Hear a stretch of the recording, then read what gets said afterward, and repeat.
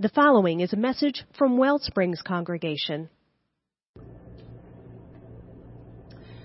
One of my colleagues, the Reverend Gretchen Haley, lives in Colorado. I'm good friends actually with her co-minister, so we tend as a result to follow the goings-on in each of our congregations. And a few weeks back, she sent out a letter that caught my eye. She was talking in the letter about all of the things that we have seen this year that we just can't unsee.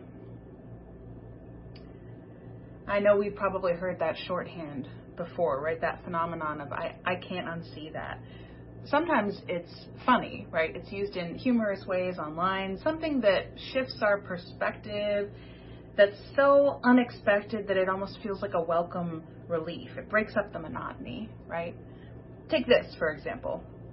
This is an image I saw circulating on the internet just before Christmas, a beautiful centuries-old rendering of the Madonna and Child in ornate metalwork with a blue scarf on her head and the caption, "Once you see Cookie Monster, you can't unsee it." It's true, I can't unsee Cookie Monster in that photo anymore. So Gretchen says that as her two kids, who are budding teenagers now, have gotten older, she says this lesson of remembering what you can't unsee has had some practical applications. You see, Gretchen is trying to accept that her kids are going to be exposed to more and more things that she can't control, especially, actually, on the internet. And she said that for her and her wife, instead of trying to lock down the kids' devices entirely, they decided to take the approach of reminding them before they click on a link or open a video or dig deep into somebody's TikTok account. They remind the kids to ask themselves, is this really something you want to see? Because once you see it, you can't unsee it. It's working, she says. She sees them developing their good judgment. But every so often, she says, they will make a choice they regret. And after they watch or read something, they'll say, she says to me, "Oh no, Mom, no, I can't unsee it." In that moment, she says, I feel that strange thing that a lot of parents probably know, a both end kind of emotion, a twinge of parental pride that I was right. They are learning something from me after all. But also, she says, a deep sympathy and compassion, because she doesn't want her children to know some of the harder things in this world. She doesn't want anyone to know them. Gretchen says, lately there have been many, many things that I wish that I could unsee. So I understand. In our message series at Wellsprings this holiday season that I am bringing to a close this morning, we've talked about the inevitability of our natural experience and emergence of fear. We've talked about ways to work with it instead of being consumed by it. We've talked about the gifts of what fear can teach and signal to us, and the reality that while we have often been taught to fear it, the truth is things grow and form at their earliest bud and spark within darkness. We've talked about how to be afraid, and in these times we've got lots of opportunities to practice. According to Gretchen, the challenge in times like these, overwhelming times, anxious times, is not for her to try to unfollow the painful or difficult realities around us. Instead, she said, I think times like these ask us to build habits and develop the inner fortitude to manage anxiety and stress that arise when we do stay present, honestly, with reality. Heartbreaking, overwhelming, breathtakingly beautiful, are generous, surprising, still unfolding reality. Sounds like Gretchen and Wellsprings are on the same page here. You know, sometimes after we face our fears and our discomfort, even when what we face is unexpected or even disturbing to our peace, sometimes what we can't unsee ends up being good for us. And even more importantly, maybe it ends up being good not just for us, but for people beyond ourselves. Like many of you, I've spent even more time in front of screens in 2020 than I usually do. That little iPhone data point that pops up at the end of the week telling you how many hours a day you spent on screen is kind of an attack these days. And spending more time on screen certainly has its drawbacks. But I've also dug a bit deeper into some movies and television shows that are maybe a little bit outside my usual wheelhouse, that I might not have taken the time to watch all the way through. And because of that, I've actually seen and learned from some really incredible stories. One of my favorite sort of mini binge watches of 2020 was the reality series We're Here on HBO. You might have heard of it. It follows 3 alumni, you might call them, of a different reality show, RuPaul's Drag Race. Shangela Wadley, Eureka O'Hara, and Bob the Drag Queen. And the team of the 3 of them travels to a different small town in the United States in each episode. They don't go to make anybody over. They don't go to offer commentary even really on the place where they're going. They just go to put on a drag show for one night only. And in the process of assembling the show, they invite residents of the town to be in the drag show with them. They always invite a mix of people. Some straight folks, some trans folks, some cisgender folks, some queer folks, some parents of queer folks, some siblings of queer folks. Sometimes the town even has its own amateur drag scene, and they'll include a couple of queens in the show. I watched every episode, and I really loved this show because it is different. It's not a competition like Drag Race is. It's not a makeover show like Queer Eye on Netflix, which it's often compared to. Yeah, we do get to see the drag transformations of the folks who perform. So there's a bit of that before and after fun that is still a joy to see. But at the end of the night, the heels come off and the makeup is all wiped away. And what remains, the hosts of the show hope, is that the town now knows queer people are here in our community, not off in a corner, not on the margins, but center stage and visible and talented and joy-filled and fully here. The hosts create an experience in the town so that something and someone new can be seen. And we know that once you see something, even if you try hard, you can never really unsee it.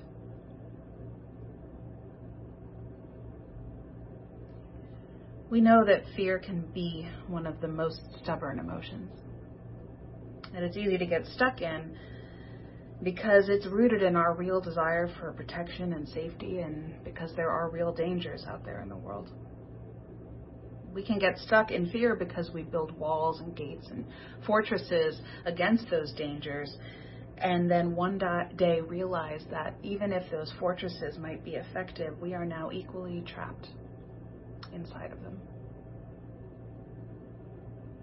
Fear can keep us from living our vision of the world as we hope for it to be. Our vision of a world made whole.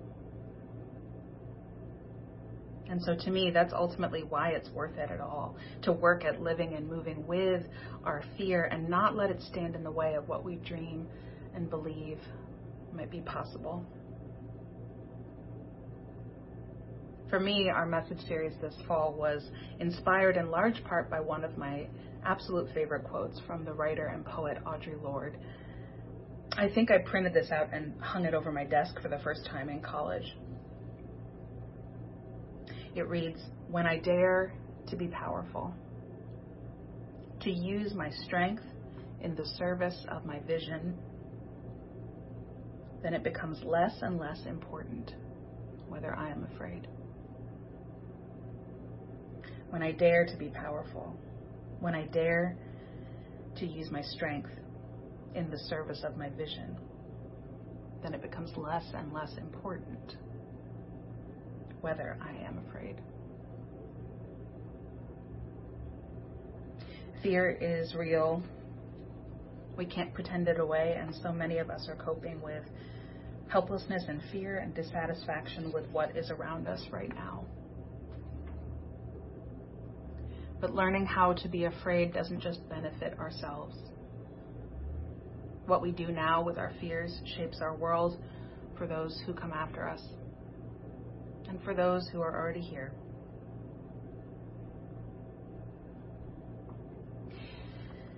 It's the end of December 2020. We made it. And we're moving through the last few days of this holy season on the Christian calendar as well. The 12 days of Christmas end next Wednesday with the Epiphany. It's the day on the Christian calendar that commemorates recognition of the newborn Jesus as the Savior, as the prophesied Messiah by the three visiting kings after their long journey to Bethlehem. And so it's a time of hope in the Christian liturgical calendar, but it's also a time of motion towards that future that we hope for. The Christian minister and spiritual director, Anne Dean, leads retreats and prayer groups at a place called the Shalem Institute for Spiritual Formation. It's one of the best-known retreat centers, actually, for Christians who are looking for an ecumenical or progressive environment to grow their spirit. She published a reflection recently about a story about the costs and rewards of moving through our fear this year. You see, for Anne, she says in 2020, she noticed this disturbingly steady sense of being stuck in time. This constant feeling, she said, of waiting for change, of waiting for something to change, waiting for something in the circumstances around her to be different in order for her to become unstuck. It's a form of feeling trapped. Maybe you can relate. I was waiting for any number of things to happen, she said, before I took initiative. And I've noticed this in so many others, she says, that I have actually come to accept it as part of this year, part of this strange time. That was, she said, until the election season came around. Anne didn't think much of it. She had applied to receive her ballot in the mail like so many of us this year, and when it came, she tore open the envelope and she started to fill it out. And she felt something break open, she said. This tiny action, just coloring in a little bubble on paper and affixing the stamp, it almost felt like breaching a dam. The walk to the mailbox, she said, was so surprisingly exhilarating. And she realized, oh my God, I have put on hold, she said, for so much of this year, all of my natural impulse toward doing something, towards acting and showing up. I had been so focused on restrictions and what I couldn't do that I hadn't felt, I might have thought about it, but I hadn't felt that freedom of enthusiasm for what I could do, for what was important for me to do, for a long time. Now, as a Christian teacher, Anne said this reminded her immediately of a story that Jesus tells in Matthew 25. A story about a landowner who gives out differently sized portions of his property to 3 of his workers in proportion to their abilities to essentially see what they can do with the land, a gift of potential. And after a long time, the landowner returns. And the accounting shows that the 2 who were given the most land showed big, great, beautiful results. And they were found trustworthy, the gospel says, and were given even more. But the one who was given the least land said he had been afraid. He had buried it and did nothing with his gift. And it had produced nothing. And not only was he not given more, his gift was taken away. Now, Ann Dean says, damn, that's harsh, right? Yet, the more I reflect on this story, she said, I realize it was because not of the man's lack of ability, but of his lack of faith. That he didn't even try to work with what he'd been given. His own potential, she said, was stuck, and he was so focused on comparison and inadequacy and fear that this grace-filled gift did not produce anything for him or for the world at all. Remembering that story that Jesus told made Anne look at this year differently once more. She realized, she said, I have done a lot. Despite the limitations and the inadequacy of all this, I haven't been so stuck as that man with the land. I have learned new things, she said, about how to honor my call in the land of Zoom, still offering retreats and seminars. But I realized, she said, that in some areas I have been holding back. And until that surge of energy that came from voting, I didn't realize the extent of my reluctance, she said, to believe I had any real power to change the outcomes and the circumstances that came down on us this year, or to work towards a vision of what could be made better, even if the ideal I hoped for was out of reach.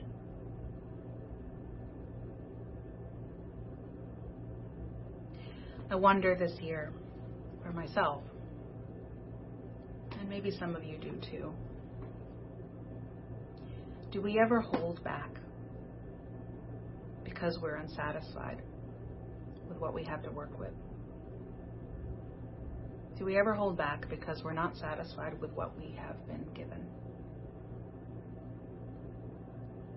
Do we ever bury our gifts out of fear or frustration or comparison or inadequacy? And if we do, what possibilities are not unfolding? What futures will we not see because we hold back on the gifts that we have been given?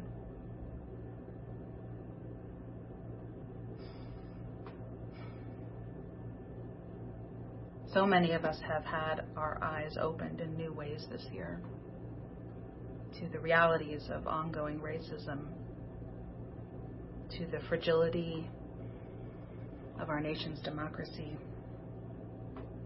to the sheer brutality of our economic system and the inadequacy of our safety nets for healthcare and housing and food, the inadequacy of all the ways, the systems we have put in place to take care of our neighbors and ourselves.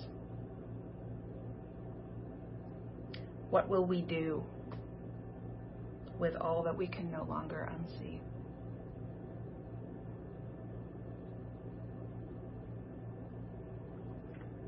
I think many of the events in our lives that change us forever also end up being things that save us. It's the great mystery to me of redemption, that even out of evil and heartbreak, things that are healing and restoring and good are born.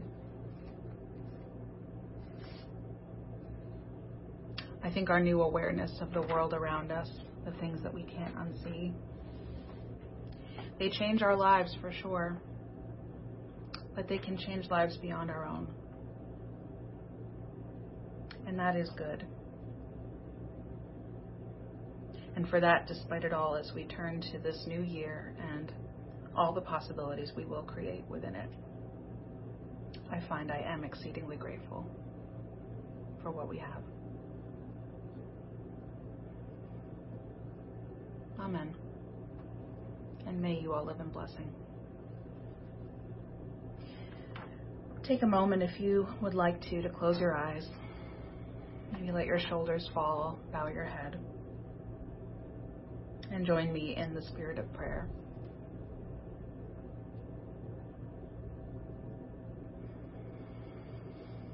God of our own hearts, force in this life who was here before us and will be here long after we are gone, who gave us this life to live. May we not forget the gift of sight, and may we not take it for granted if we have it. May we not take for granted the knowledge and the new perspective that we have gained this year. Help us remember to trust what is still unfolding before us. To know that if we have been paying any attention at all this year, that this year will have changed us and is probably still changing us for good.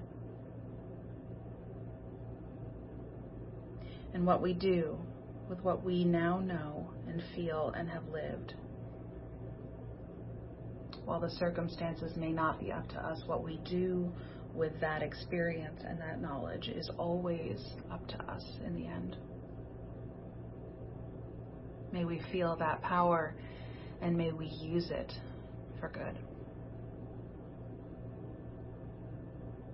For all the prayers I've spoken out loud, and for the prayers that each person with us this morning is holding silently in their hearts, we say amen. If you enjoyed this message and would like to support the mission of Wellsprings, go to our website, wellspringsuu.org. That's Wellsprings, the letters uu.org.